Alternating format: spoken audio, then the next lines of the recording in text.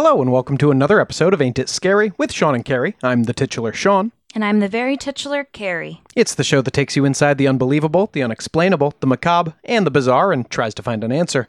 Hello, Caroline. Hi.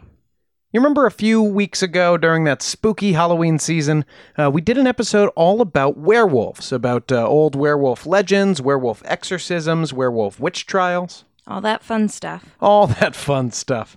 And this week we are touching back on old classic Universal movie monsters with another segment on the real-world implications of old-world folklore. This week we're talking about New England vampires. Is that a real thing? If you ask someone in New England from the 1800s, then probably. Interesting. Let me set the scene for you, Caroline. March 17th, 1892. A group of villagers, with enthusiasm, gathered on the grounds of the Chestnut Hill Cemetery in Exeter, Rhode Island.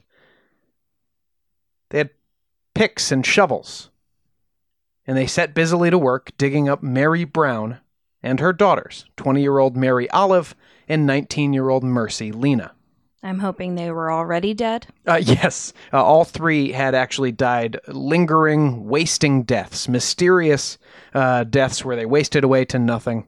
And the same condition had actually been passed on to a younger brother in the family. Who was still alive. Now, when the villagers chopped open these caskets, Mary and Olive were decomposing appropriately. For women who had been in the grave for years, they were basically skeletons at the bottom of the coffins, dry bones. The other daughter, however, Mercy, when her coffin was opened, the villagers were shocked to find she looked just as if she was sleeping. They said her cheeks were flushed with life, and some swore that her hair and nails had grown since she was buried. When was she buried? 9 months before. Okay, so she wouldn't be a skeleton by that point. No, but you wouldn't expect, 9 months later, 9 weeks later, 9 weeks, you don't expect a fresh corpse. Like, she looked like she could have popped out of the coffin. What was worse, when they pricked her body and checked her internal organs, they found there was still fresh, red, wet blood inside that hadn't frozen despite the winter chill. Well, she hadn't been embalmed, had she? No, embalming wasn't a thing for these people. Mm-hmm. But there was still blood inside of their organs, and this confirmed the villagers' suspicions. The teenage girl had been a vampire, and she was actively sucking the life force from her younger brother from beyond the grave. They set about tearing the beast's heart from its chest and burning it in hopes of putting the manifestation to rest. So they burned her heart? They burned her heart, yes. And for a little context, Carrie, look back up at that date, 1892. This is 200 years after the witch trials in Salem, just a few hundred miles away. Mm-hmm. So what the hell? This is like the turn of the century, right? It's an industrialized nation ready to jump into the 20th century, and here these folks are digging up bodies and burning hearts because they're afraid of vampires. It does seem a bit late for that. So where does all this come from? I wanted to dig into it on this week's special on New England vampires, because this Mercy Brown case was probably the latest vampire exorcism in New England, and it's certainly one of the most widely covered, one of the best documented. But it is actually probably the last in about 100-year tradition of New Englanders burning vampire parts. Kind of like how the Salem witch trials were really the last gasp of witch hunts in America and not the first. Yes, exactly. And I think in a similar way, I think the story's probably spread in a similar way. Like people going, can you get a load of, look at this thing going on? Mm-hmm. Because it seems so old-fashioned in 1892, Now, as we've covered, New Englanders tended to come from Puritan backgrounds, except for Rhode Islanders. Providence, Rhode Island had been founded by Roger Williams for the purposes of religious liberty. Actually, did you know this? Roger Williams was a preacher from Salem, Massachusetts. Yes, that's the statue that's in the square. That's Roger Williams. And he was kicked out of town for his temperate liberal ideas. Mm-hmm. Now, he was given until the end of winter of 1935, to get out of town. You mean 1635? He was given until the winter of 1635, yes, to get out of town, provided he didn't do any preaching. And then they were going to banish him back to England in January of 1636 because his followers just kept coming to his house. And he was like, I'm not preaching, I swear. So he was ready to get arrested and shipped back off to England when Williams gave the authorities the slip and settled in Seekonk with some of his followers. He bought some land from the natives there. And after a time, they moved out to Narragansett Indian Territory, out in what's now Rhode Island, a few months after that. Mm-hmm. Their 1637 civil compact says, "We, whose names are hereunder, desirous to inhabit in the town of Providence, do promise to subject ourselves in active or passive obedience to all such orders or agreements as shall be made for public good of our body, in an orderly way, by the major assent of the present inhabitants, master of families, incorporated together into a town fellowship, and others whom they shall admit unto them only in civil things." It's a little democracy. Everybody gets to vote. Mm-hmm. As I said, based around both political and religious tolerance, they didn't even persecute witches in Rhode Island, which may have led our old friend Cotton Mather to call the colony the sewer of New England. Oh, lovely, lovely Cotton Mather. But everywhere else, Puritan, and even there, of course, they were staunch Christians. It's just they weren't living that Puritan life with the uncomfortable shoes and all the buckles. So superstition was all over the place. It was a superstitious time, and stuff was really hard for New Englanders in young America. As I said, the rest of the continent was rapidly industrializing as we hit the 1800s. But in Exeter, Rhode Island, things probably didn't look that different in 1892 than 1692. The Brown family were farmers. They probably didn't have any machines to help them with that farm work. The tools were most likely handmade on a farm like that still. So the industrialization going on in the rest of the country really hadn't touched this part of rural New England. Mm-hmm. And so all the superstition was well intact, hadn't been replaced by science yet. And meanwhile, they had some scary stuff going on. Tuberculosis was rampant throughout the 19th century. And I think you can guess that is what happened to Mercy Brown and her mother and sister. Classic wasting disease. Yes. To the Browns, it was a mysterious wasting away that they saw in their loved ones. And tuberculosis at the time, when it was identified as kind of a disease or a condition, was usually called consumption. In the 17 and 1800s, tuberculosis was absolutely rampant in Rhode Island, Connecticut, Vermont, Massachusetts, and the rest of New England. Between 1786, which is when they started keeping these statistics, and 1800, so in that 14-year span, 2% of the population of New England had been killed by tuberculosis. That's a ton of people. It does really well in, obviously, it's an airborne disease, so it does very well in confined quarters, and often it would wipe out entire families. Mm-hmm. We know today tuberculosis is a bacterial infection that generally affects the lungs but can cause other symptoms. This is some stuff I didn't know about tuberculosis, actually. 90% of tuberculosis infections show no symptoms. But for those who are symptomatic, without treatment, it is a 50% mortality rate. Wow. And it's not a dead disease. We vaccinated against it pretty heavily, and we also have treatments more and more for it now, even if you do come down with symptomatic TB. I mean, by that, I just mean better antibiotics. That's all you do. You slam this thing with antibiotics to kill the bacteria, right? About 5 to 10% of modern U.S. citizens test positive for tuberculosis. And today it is treated, again, with antibiotics, getting the chance of death down to 4% in an active case. Mm-hmm. So much, much better. We didn't know this disease was caused by a bacteria until Robert Koch discovered it on March 24th of 1882.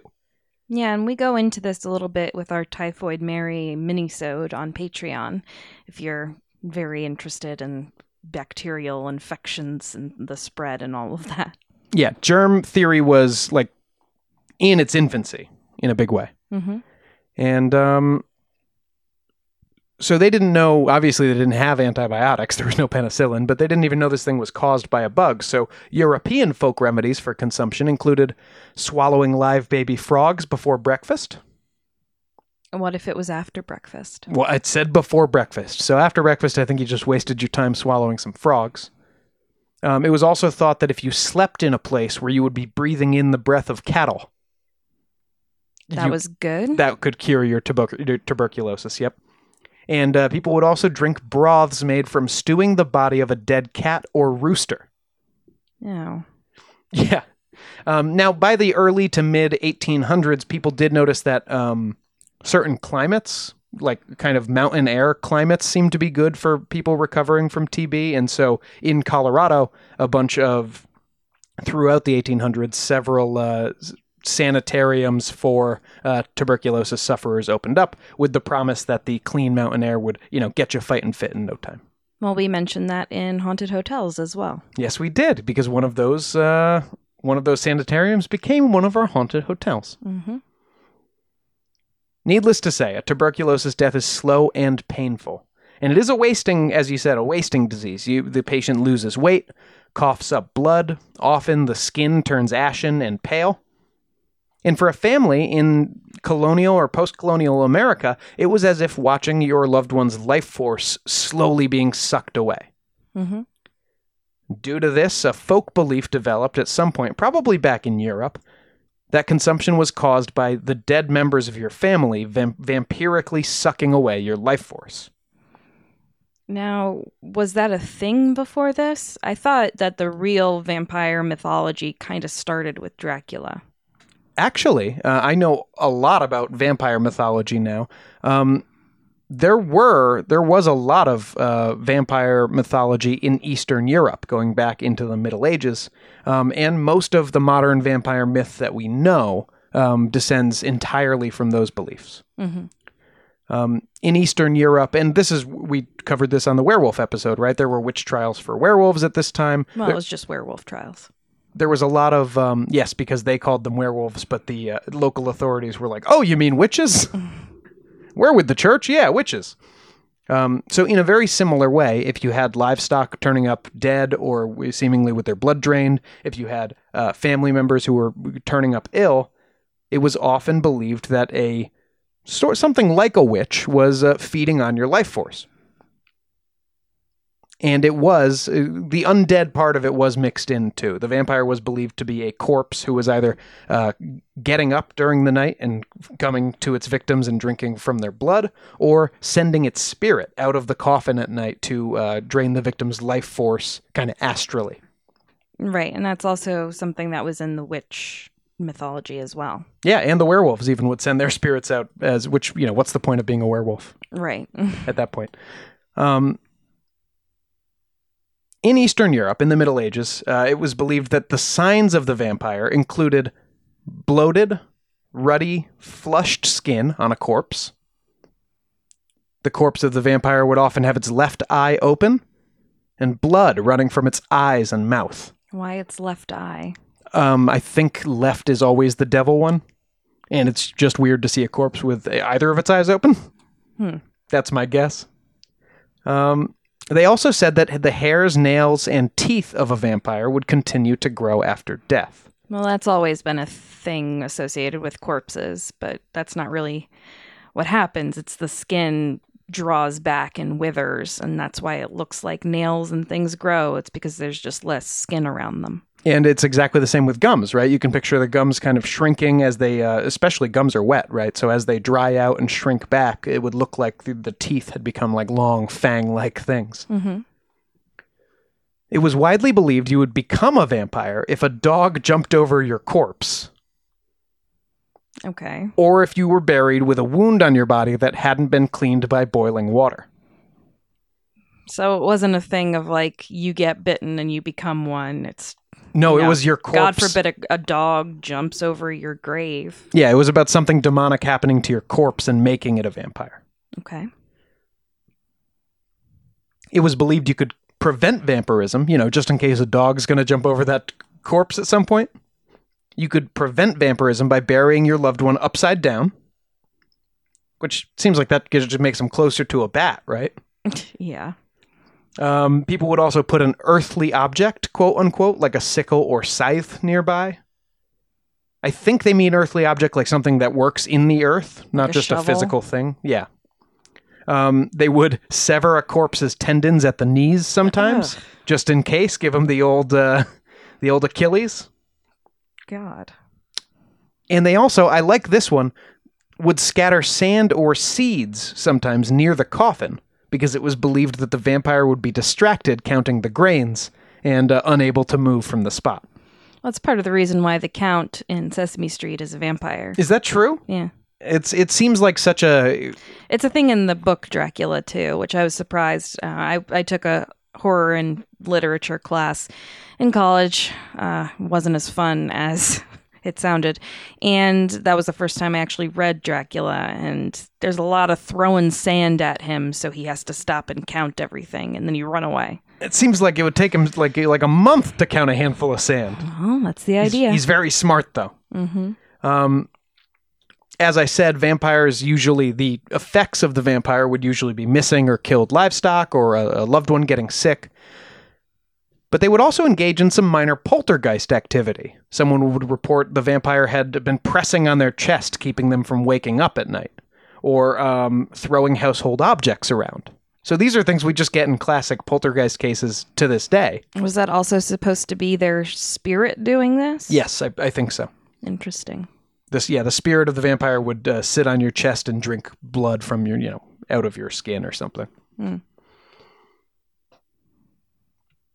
So much of the modern Hollywood mythology is in here. You could repel a Middle Ages Eastern European vampire with holy water or crosses, other church-type symbols. Garlic. Why garlic? I'm not sure, but they would also stuff it into the mouth of a corpse if they suspected it was a vampire, like as part of the destruction of the corpse. So I don't know where the garlic thing came from. And they would sprinkle mustard seed on their roof, presumably for the same, counting effect, maybe? Mm-hmm. And it was even the vampire must gain your permission to enter the home. That was sometimes part of the legend. And it was believed vampires were more active at night because they'd be less likely to get caught then. But the vulnerability to sunlight actually hurting them, was never part of the equation. Interesting. They were daywalkers like Blade. Now, the most important part of any vampire legend, how do you get rid of these guys? And in Eastern Europe, staking was the most common method. Well, it still is, I think. Yep, stake through the heart. It had to be made of ash wood in Russia. Oh, so there were specific kinds of wood. Yeah, in Serbia you needed hawthorn, where oak was preferred in Silesia. Wow. Okay, so you had to just carry around all different kinds of wood if you were traveling the countries? Yeah, sure. Depends on which... well, I mean, I think just a Serb would be walking around with a hawthorn stake. Mm-hmm. Telling those Russians they're doing it wrong. Probably. Usually the stake would go through the heart, Buffy the Vampire Slayer style. But for example, in Germany, it was believed that you would pound the stake through the mouth of the vampire. Yuck. Seems yuckier, yeah. But the whole idea of staking, and this is interesting and a very childlike logic thing, it probably, scholars think it had to do with deflating the bloated corpse of the vampire. Well, because they probably didn't understand why corpses did bloat. Not at all. And you would expect, if anything, as the life force leaves something, look at your loved one with consumption. They're getting thinner. The moisture seems to be sucked out of their frame and their body. You can see their tendons and muscles underneath. So the idea of, a corpse not only not having rotted away in the couple of weeks since you buried it, but actually having puffed up some, must have seemed like something supernatural was going on. It just didn't square with what they understood of the physical world. Mm-hmm. In Germany, again, if you were going to stake a vampire, it would be through the mouth, but the preferred method was actually decapitation.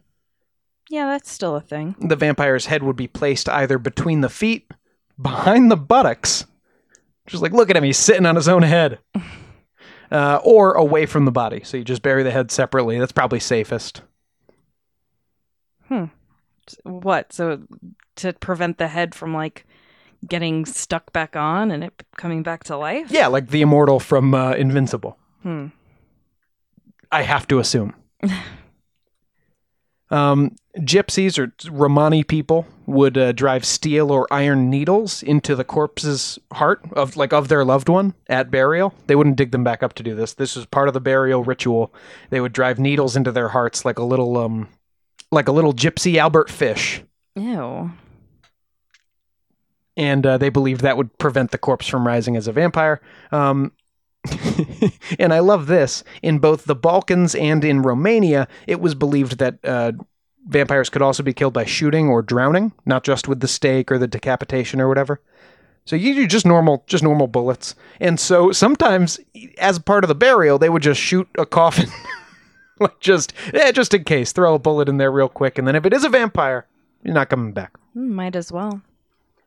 And as you touched on, Carrie, Bram Stoker would incorporate many of those European folklore elements into his smash hit Dracula, which did kind of, brought it all together into one package and sold it to European and later American audiences as like our modern pop culture vampire. Mm-hmm. Now, interestingly, those vampire legends had reached England. I mean, I think the first use of the word vampire in English was in like the early 1700s or something. Bram Stoker wrote Dracula in 1897, so in all likelihood, the freshest vampires in his mind would have been this recent talk of New England vampires, and specifically the Mercy Brown case. Well, I did read somewhere that he had been touring America while this was all going on because I think he was part of a theater company, and he did have clippings from this case in his possessions when he died. Wow, it's been suggested, and I think this is a little weird. We'll dig further into Mercy in our next segment, but it is claimed that some scholars claim that Stoker may have based Lucy Westenra on Mercy Brown. Well, I mean, if he really did have those news clippings in his possession, then why not? In any case, as I said, the vampire panic in New England started a long time before Mercy Brown, and that is why we're going to get started in Connecticut, of all places, in 1784, as we embark on our tour of vampire exorcisms throughout New England after the break. Ooh.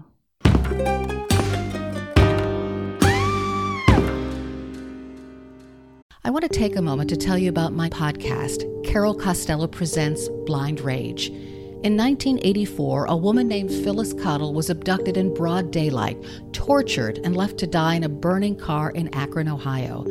At the time, I was a rookie reporter covering this horrific story. Since then, I've reported every kind of crime imaginable. I've been able to leave most of them at work, but not this one, the one that buried itself under my skin and stayed put. Phyllis Cottle was a badass woman, and I want to tell you her story. A production of Evergreen Podcasts and signature title of the Killer Podcast Network, you can find Carol Costello Presents Blind Rage wherever you get your podcasts. Discover more great true crime and paranormal programming at killerpodcast.com. Hey everyone, you're invited to Harpy Hour! I'm Tracy. I'm Liz. I'm Steph. We are the Harpies, and Harpy Hour is our new podcast featuring ridiculous stories in history, science, and entertainment. Were you ever suspicious that pigeons were secretly spying on you? How do you know who to eat first if you survive a shipwreck? Do problematic musicals send you into an uncontrollable rage? If so, then Harpy Hour might be your new favorite podcast. That's HARPY for Harpy, and new episodes air every Tuesday wherever you listen to podcasts. You can also find us on all social media at Harpy Hour Pod. And check us out on harpyhourpodcast.com. Okay, bye!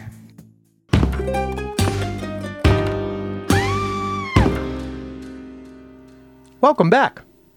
When last we left you, I think I had given us a pretty good primer on the tuberculosis situation in New England throughout the 1800s and the accumulation of vampire folklore that was kind of the background for this local myth about what consumption or tuberculosis actually was. Mm-hmm. And here I think we're going to see how widespread this belief seems to have been throughout New England. This isn't like a one-off activity, you know what I mean? No, I've heard it referred to as the New England vampire panic. Yes.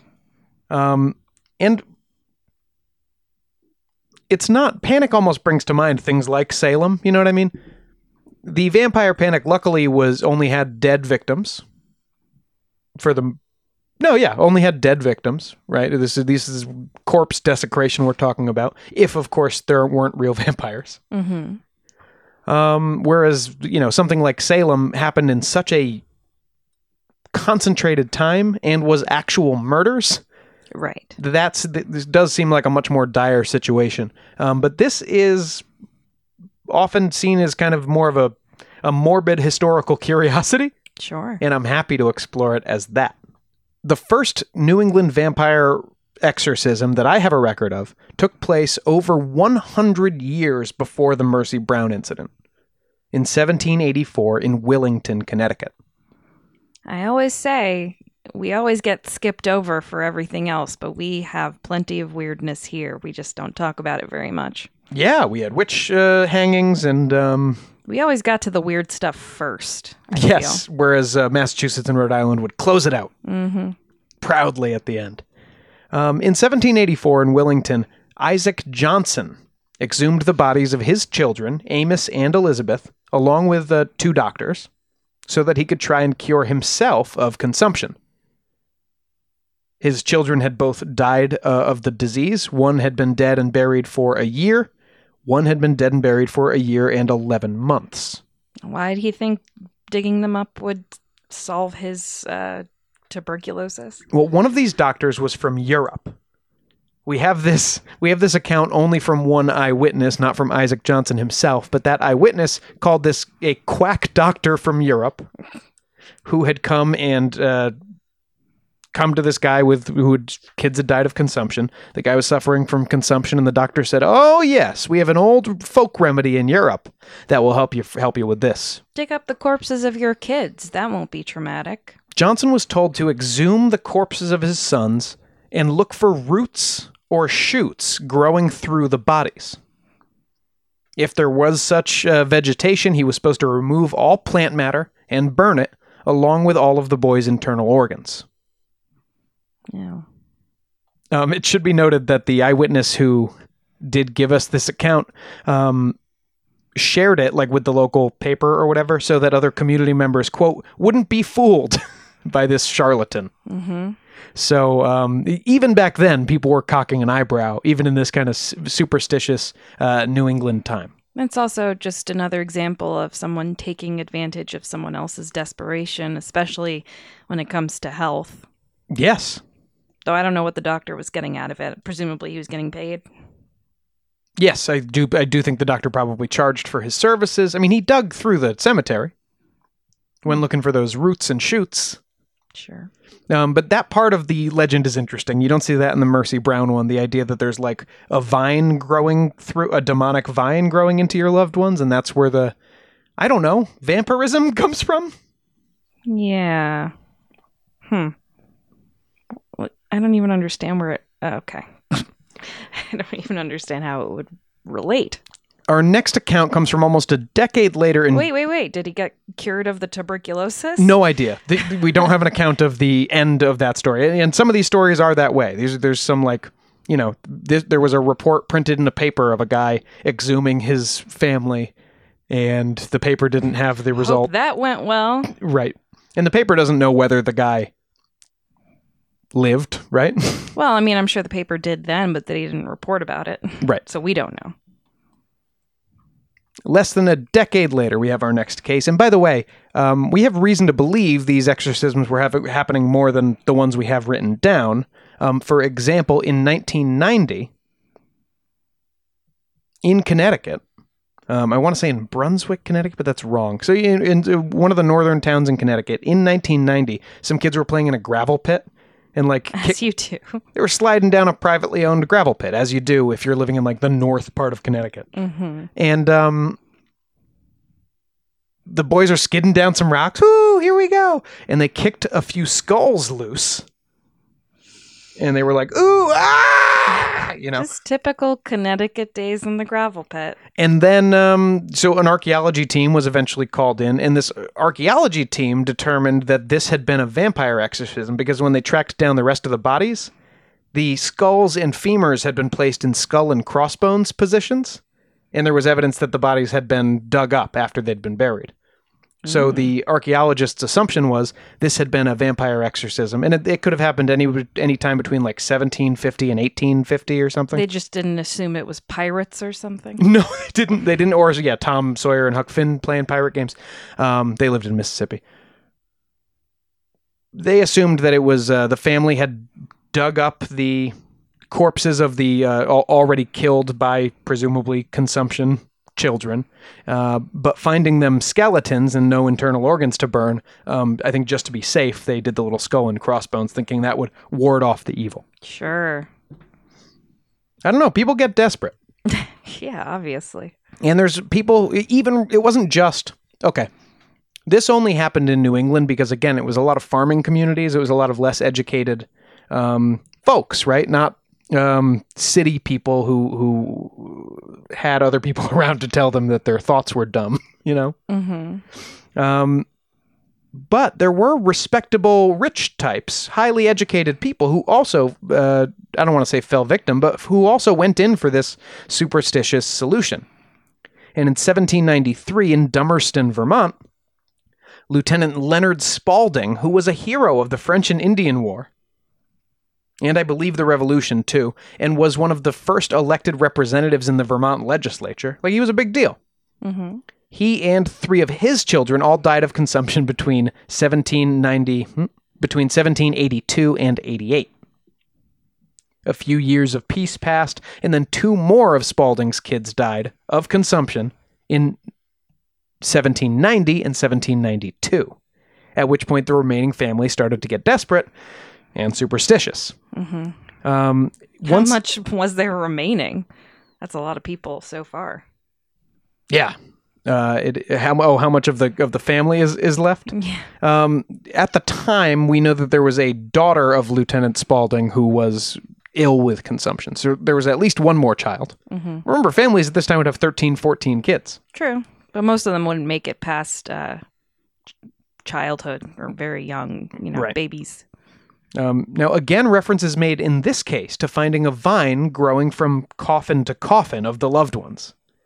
And they said they found a vine that grew straight from one of the coffins all the way to the last one. And these vines made them vampires? Yeah, it's coming from the earth, so obviously from Satan. Okay. And so they removed the vine, and 32-year-old Leonard Jr. was the last to have been buried and the last one who the vine had reached, so his body was dug up. His vital organs were all removed and burned. And Leonard Jr.'s sister, Leonard Sr.'s daughter, allegedly got better from her disease. What would they do with these ashes? Would they bury them again, or? It depends. In these cases here, these early cases, I think they're just discarding them. Mm-hmm. But there were cases where it was believed that the family member could drink a tonic made of the burned organs of their loved one. Ew. And that would cure you of your consumption. That's hideous. It's horrible. And it's what happened in the Mercy Brown case. We'll get to that in a little bit. God. Also in 1793, in the same year, in nearby Manchester, Vermont, a Captain Isaac Burton was having issues of his own. His wife, Rachel Harris, had died in 1790, less than a year after they had gotten married. Guess what killed her? Tuberculosis. That's correct. After her wasting death, he married his second wife, Huldah Powell, just a year later. So the spirit of Rachel may not have been happy about that. In any case, Huldah's health quickly declined. Huldah? Yeah, Huldah, Hulda. She sounds like a handsome woman. Her health quickly declined, and family and friends all kind of came over to Isaac and decided for him, like, hey, this is that jealous ex-wife of yours. This is that broad Rachel. Wasn't an ex. She died. This is that broad Rachel. Wow. And so it was that 3 years after Rachel's burial, 1,000 townspeople came out to watch her body be exhumed. Yeah. And the heart and liver A few of these earlier ones say like the internal organs or the vital organs, and it sounds like they mean like all of them. But heart and liver are specifically mentioned a lot. So in this case, her heart and liver were put in the blacksmith's forge and reduced to ash. Hulda, it says, may or may not have drunk the ashes with her medicine. It's unclear whether that was part of the thing. How twisted is that to drink your husband's dead wife's ashes? Yeah, it's dark. Ugh. It's dark. And it's interesting that it's a blacksmith's forge, right? Yeah. Iron had often played a role in folk beliefs about exorcising vampires. Remember, I talked about the iron needles that the Romani people would use. I also wonder if that's one of the only places where it would get hot enough to burn these things fully. That's true. To incinerate human meat down to ash, it would take quite a while in a traditional oven or something like that. Mm-hmm. Not that we know. No, we certainly haven't tried to do that. A Stephen Staples in Cumberland, Rhode Island, asked the town council for permission to dig up his daughter Abigail in 1796, quote, in order to try and experiment on, end quote, his other daughter. And he was given permission provided he bury Abigail again decently afterward. We don't know anything else about that case, so I can't tell you whether it worked or... She's not a vampire or anything. I just wanted to experiment a little bit. Yeah, I just want to experiment on my daughter. Weird. Here's a chilling tale. More chilling than a guy wanting to dig up his daughter and not saying why? Well, it's a bigger family. In 1799, in Exeter, Rhode Island, so the same town we'll be returning to for the Mercy Brown case later, about a century later, Stutley and Honor Tillinghast Oh, boy. had a very large family, 14 children. And so, arguably their luck was pretty good that only 4 of them suddenly died of consumption. Sarah, the daughter, was the first to go, and legend tells us the other children had dreams of their dead sister before they came down with consumption and died themselves. I mean, that's not hard to believe. No, it's not. You would dream of a family member that you just recently lost. That makes sense. However, when Honor started having visions of Sarah, his wife, Stutley knew something had to be done.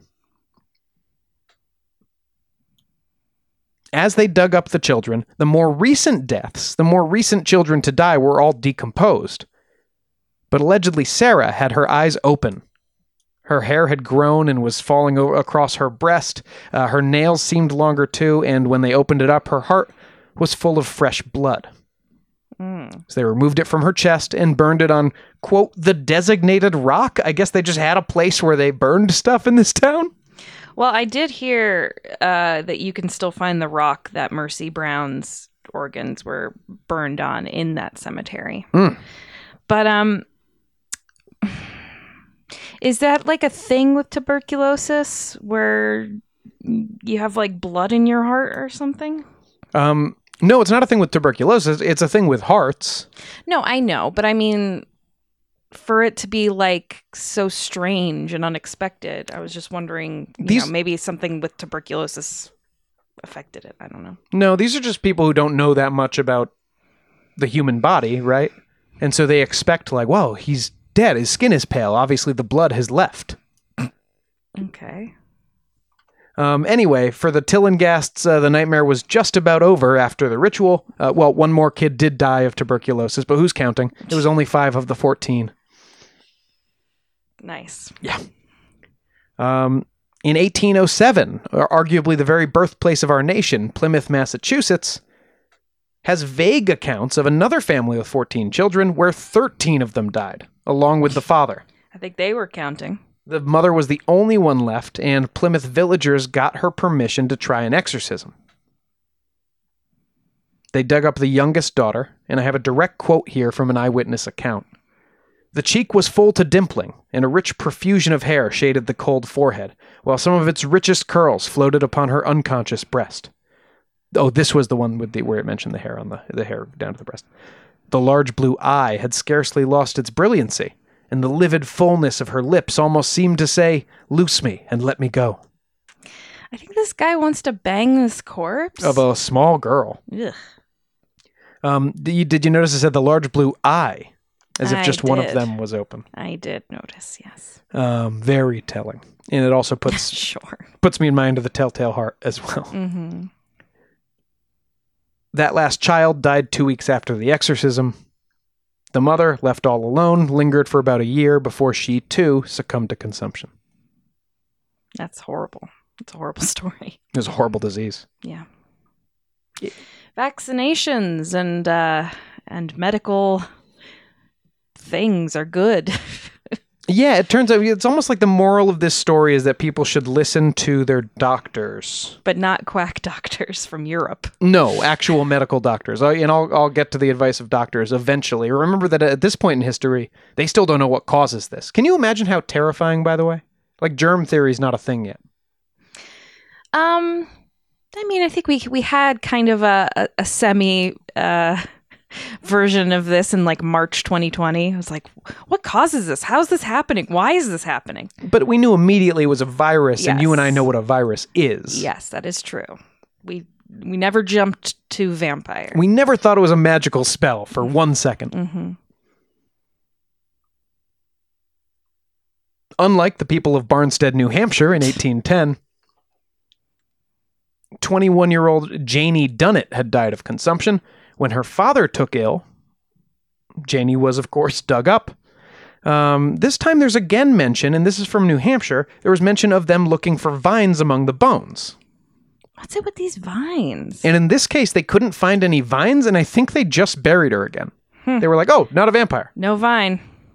That's the end of that. Also, Janie had been buried for about 2 years and was little more than bones when they dug her up, so there wouldn't have been any organs to burn anyway.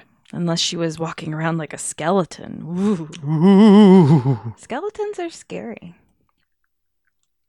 Yeah, sure. A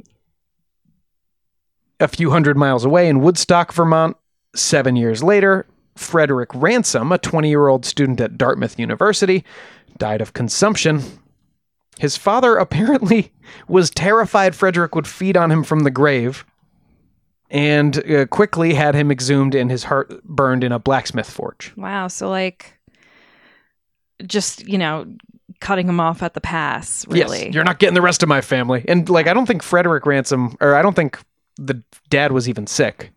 Yeah, right. So he was just sort of getting there before it happens. Once again, the cure was ineffectual. Mrs. Ransom died in 1821, followed by a daughter and 2 more sons over the next 10 years.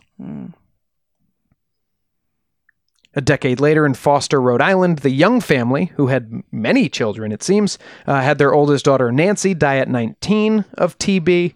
Nancy was exhumed and her body was burned. This time, this is an interesting wrinkle, while the rest of the family stood around and inhaled her fumes. Ew. I guess I'd rather do that than drink it. Would you? Yeah, I think Do you know so. what a burning corpse smells like? Do you know what a burning corpse tastes like? No, but I know that it would be over. I would drink that thing fast. I can chug. I don't know. I'd take one whiff and be out, I think. The family had to stand around like the whole time while she burned to ash on a table in the middle of the room. You know how long that would take? I don't want it in my mouth, Sean. The fumes are going to be in your lungs. I don't want to taste it. How do you think that one worked, Carrie? Badly. Yep, 5 more children in the family would die of tuberculosis, with only 3 making it to adulthood.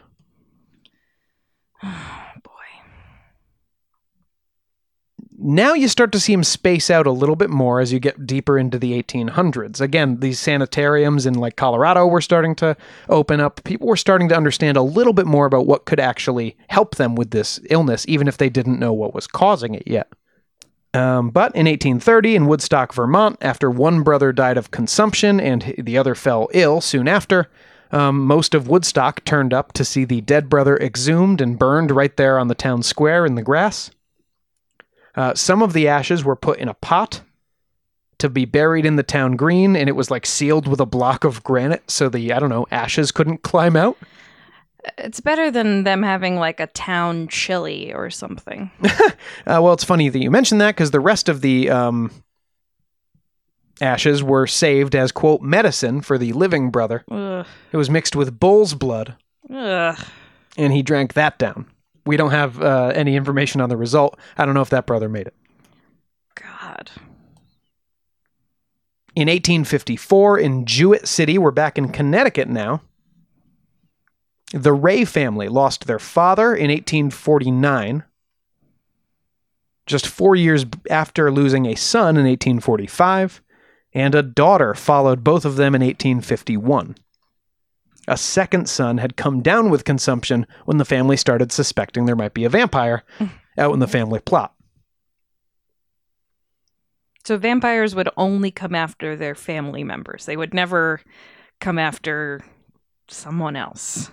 It seems. Well, that's because, like, tuberculosis would so clearly spread through a family. You know what I mean? Mm-hmm. And because of the way that it, like I said, only 10% of cases are symptomatic. Right. But the symptomatic ones are fatal half of the time. And so you don't see like a natural, it's harder to track the cause and effect of, oh, he got sick, then I saw him and I got sick. Mm-hmm. Because some of the people in the chain didn't get sick. In fact, like 9/10 of them didn't. And then I don't know if some families were just particularly susceptible. I know some of them, some families believed that they were genetically like susceptible. Weird. Yeah. Anyway, maybe they were just all on top of each other and getting each other sick. They were passing it back and forth, right? And the infection just lives in the house for years. Yeah, and digging up tuberculosis corpses and breathing them in or drinking them probably isn't great. Yeah, I don't think any TB is alive in the ashes of a heart, but yeah, it probably didn't help. No. Anyhow, the two men and the daughter were dug up, and both the elder and younger Ray boys were dust and bones at this point. But the daughter, quote, had fresh red blood in her heart. Now, she was burned coffin and all. They didn't go to the whole work of taking the organs out. They just burned the whole thing. Might as well. The ill son, Henry Ray, died that year, probably of tuberculosis. 3 of his children and his wife all suffered the same fate. Yeesh. Now, sometime in the 1870s in West Stafford, back in Connecticut again, 5 sisters died of tuberculosis, and the villagers are recorded to have exhumed them and burned their vitals in order to save their younger sister. How'd that go? That sister, I don't believe, died of tuberculosis. Well, that's good. That's great, right? And in 1874, in South Kingstown, Exeter, Rhode Island, bordering the Exeter, Rhode Island that we have seen before and will return to again, Rush Ellen Rose, the daughter of William Rose, had died of tuberculosis at age 15. Rush? Yeah. Now, William had Rush exhumed and her heart cut out and burned just to be safe. No one in the family was ill. Why didn't they just cut her heart out to begin with then? I don't know. That's the amazing thing, because it does say he had her exhumed, but it also explicitly like he was thinking says about it, it was for just a to be few safe. days, and he was like, "No." Well, she's probably a vampire. I should probably well, just in case. It's like you left the oven on, and he as long as he could, he ignored it, and then he was like, I have to deal with this. Mm-hmm. Interestingly, William Rose's wife was Mary Tillinghast, and she was the great-granddaughter of Stuteley and Honor Tillinghast, who had done the vampire exorcism in Exeter in 1799, 75 years earlier. What the hell? Remember that family came out of it with eight kids left? Yeah. She is the granddaughter of one of those kids. That's crazy. And so this is family lore that she has where she's like, oh, if somebody dies of consumption, you got to burn that heart. Yeah. Wow. Why is it so prevalent in the area of Exeter, Rhode Island? Well, in this case, it's because of this family. The Tillinghast had 14 kids. Yeah. You know, or half of that or something after the affair. But yeah. Wow. And that brings us back to the last recorded case of a vampire exorcism in New England, and certainly the best known, Mercy Brown. Now, George and Mary Eliza Brown, we'll call her Mary or Eliza to separate her from her daughter, Mary Olive, had 3 kids. Mary Olive, Mercy, and Edwin. Mary Eliza, the mother, died in 1884 of consumption. So she was the first to get it? She was. Mary Olive, the older daughter, died second in 1886. And finally, both Mercy and Edwin got sick in 1891. Now, Edwin was very ill, and he was so bad, in fact, that he was sent off to a sanitarium in Colorado Springs, actually, to recover.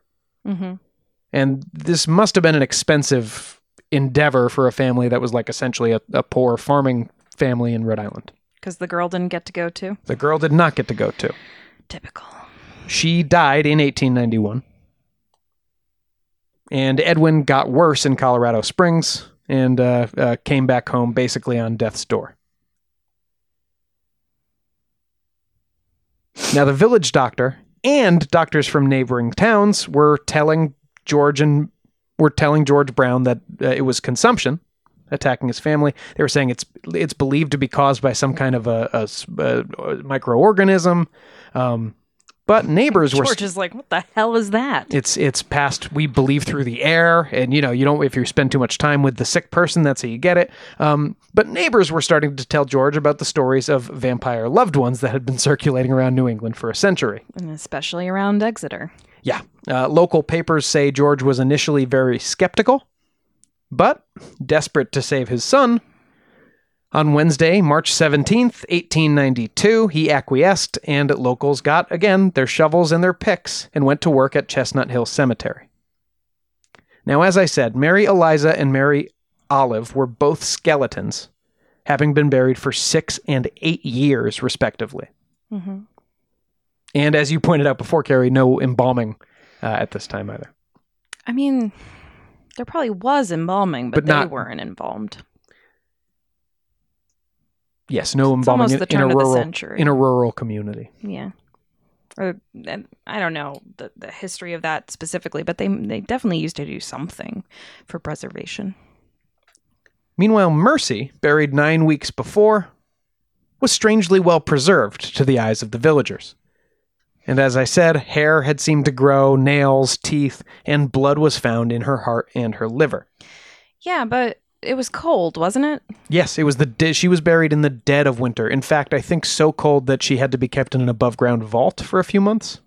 And I'm sure that just made it better for her to stay preserved. Yeah. I mean, New England, like Rhode Island cold in the dead of winter. So it's not that crazy that she hadn't decomposed, especially in only 9 weeks. I mean, we have this idea that we become a puddle in like a couple days, but that's just not true, especially in certain conditions. Right. And the doctor, the village doctor who was on site, actually tried to explain that. Yeah. He was going... good.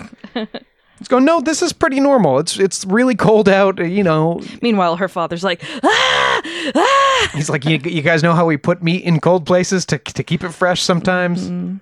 But nonetheless, the townspeople set instantly to work, removing Mercy's heart and liver before reburying her. Well, this is kind of their thing. Yeah, it's like it's a fun thing for the community to all get together, really rally behind something. Her heart and liver were burned to ash, and again, mixed with water and given to Edwin, her brother, to drink, in hopes that it would cure his consumption, get him back on his feet. And how'd he enjoy that? Oh, I'm sure he didn't enjoy it. Again, I can't think of anything more revolting besides maybe a witch cake. Well, yeah. And it didn't do poor Edwin any good, as he died 2 months later. Now, like I said, this all came at a strange time in America's and the world's relationship to tuberculosis. Death. I mean, this is the Victorian era, and the Victorians were very morbid. Yeah, that was actually discussed in some of the articles I read. Like, to our modern sensibilities, the idea of exhuming a loved one sounds crazy and horrifying. Yeah, but this is the same time that they used to have funerals in the house. They used to keep locks of hair and things like that as like necklaces, or and they would take pictures with dead bodies. Yes, they would take a family photograph with the open corpse, even of a child. It's actually very modern to not have a corpse in your house. Well, I'm glad you're keeping it old school here, Kay. Shh. Germ theory was just beginning to take hold in the U.S. That also contributed to us not having funerals and such in our homes, by the way. Yes, that makes sense. Rotting bodies, not great for the health. Yes, you shouldn't have them in your home. Yeah. Unless you put some nice eye makeup on them, like that cult we talked about a few months ago. Well, she was mummified, so that was different. I'm sure they did it well, too. They're probably great mummies. No. She was missing her eyes. So germ theory was just beginning to take hold, and we were starting to understand where things like tuberculosis came from and how you cured them. In other words, superstitions like this, there are superstitions people hold true to today, en masse. But superstitions like this, stuff that's really wild and magical, was really starting to fall out of fashion as science was gaining ground. And so the story was circulated in papers across the U.S. and the world, really as a curiosity more than anything else. As a look at what these weird folks are doing, these weird hillbillies up in New England. Mm-hmm.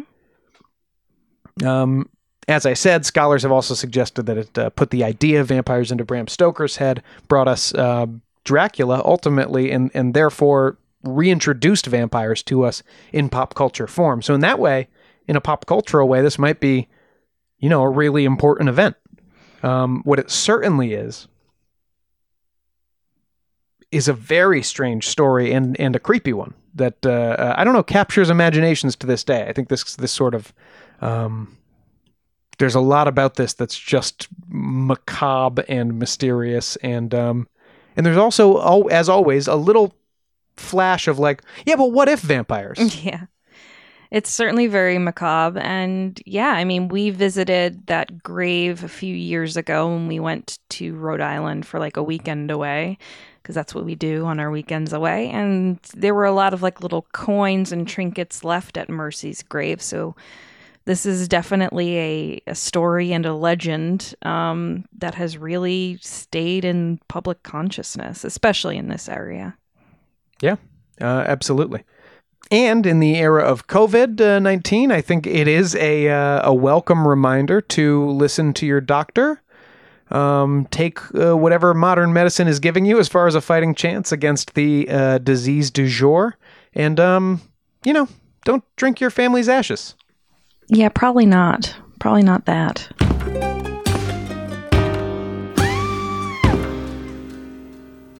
You might be surprised to know that not all serial killers are straight cisgender white men, and the victims of true crime are not a monolith either. She's Wendy and I'm Beth, and together we host Fruit Loops Serial Killers of Color, a true crime podcast. Together we take deep dives into the true crime stories about marginalized and minoritized perps and victims that often go untold. We also provide the context and nuance that these stories deserve. At Fruit Loops, we're serving up true crime with a side of history, society, culture, and some fun. Listen to Fruit Loops Serial Killers of Color on Spotify, Google Play, Apple Podcasts, or wherever you get your podcasts.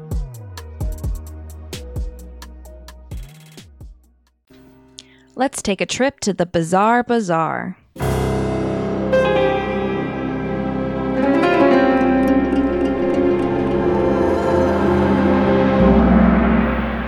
This past Sunday, a 28-year-old woman underwent a 9-hour exorcism after attacking a priest during confession at the Church of St. Mary of Mount Berico in Vicenza, northern Italy.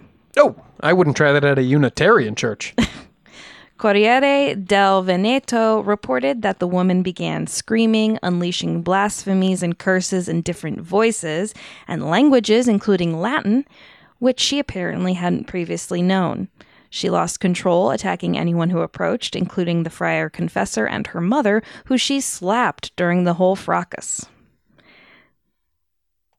Wait, I was just going to say Latin's not that different from Italian. Well, as she threw herself against the furniture and ran around the room, she was eventually restrained by the friars, who called in the father exorcist of the sanctuary. They have one just on call? He's ready. Yeah, there's a few, actually. He administered the rite of exorcism for 9 long hours with the assistance of 4 other friars and another father from outside the region who video conferenced in. So imagine trying to do an exorcism over Zoom. Oh, thanks, COVID. Padre, you're on mute. You're on mute. One of the friars who participated in the exorcism, Father Carlo Rosato, confirmed the case to Corriere del Veneto, which is, I guess, a local paper, telling them that, quote, the key to salvation was the mother, the only one who understood that she was under the influence of the evil one. It was a real possession, and it was only in the evening that the situation was resolved, when the girl physically collapsed and was taken home. How old is the girl? 28. Before proceeding with an exorcism, the psychological and psychiatric situation is carefully evaluated to see if the phenomena experienced can find other explanations. Quote, the diocese therefore invites prudence and judgment in prayer, says a spokesman for the Curia, and the Curia is an official body that governs a particular church in the Catholic Church. So it's like this church's governing body. Mm-hmm. In the area of Vicenza, there are 4 exorcists entrusted by the bishop with conducting the rite of exorcism. So, wow, like we said, there's more than one. Where are the ones here? It's a little different here, I think. We're a little further away from all of the Catholic doctrine of Italy. Are we further away from the demons? No, I would argue they're probably closer. Yeah, give me an exorcist. Also in this area, apparently, the Curia has seen hundreds of similar cases over the years. So wow. We'll see how this young lady fares after all is said and done, I guess. Do you think they're just playing those high-pitched frequencies in there that like people above 30 can't hear? And it just makes the young people go crazy and they go, great, another exorcism. Maybe. I mean, hundreds is a lot for one area. Dog whistle. Ow, ow.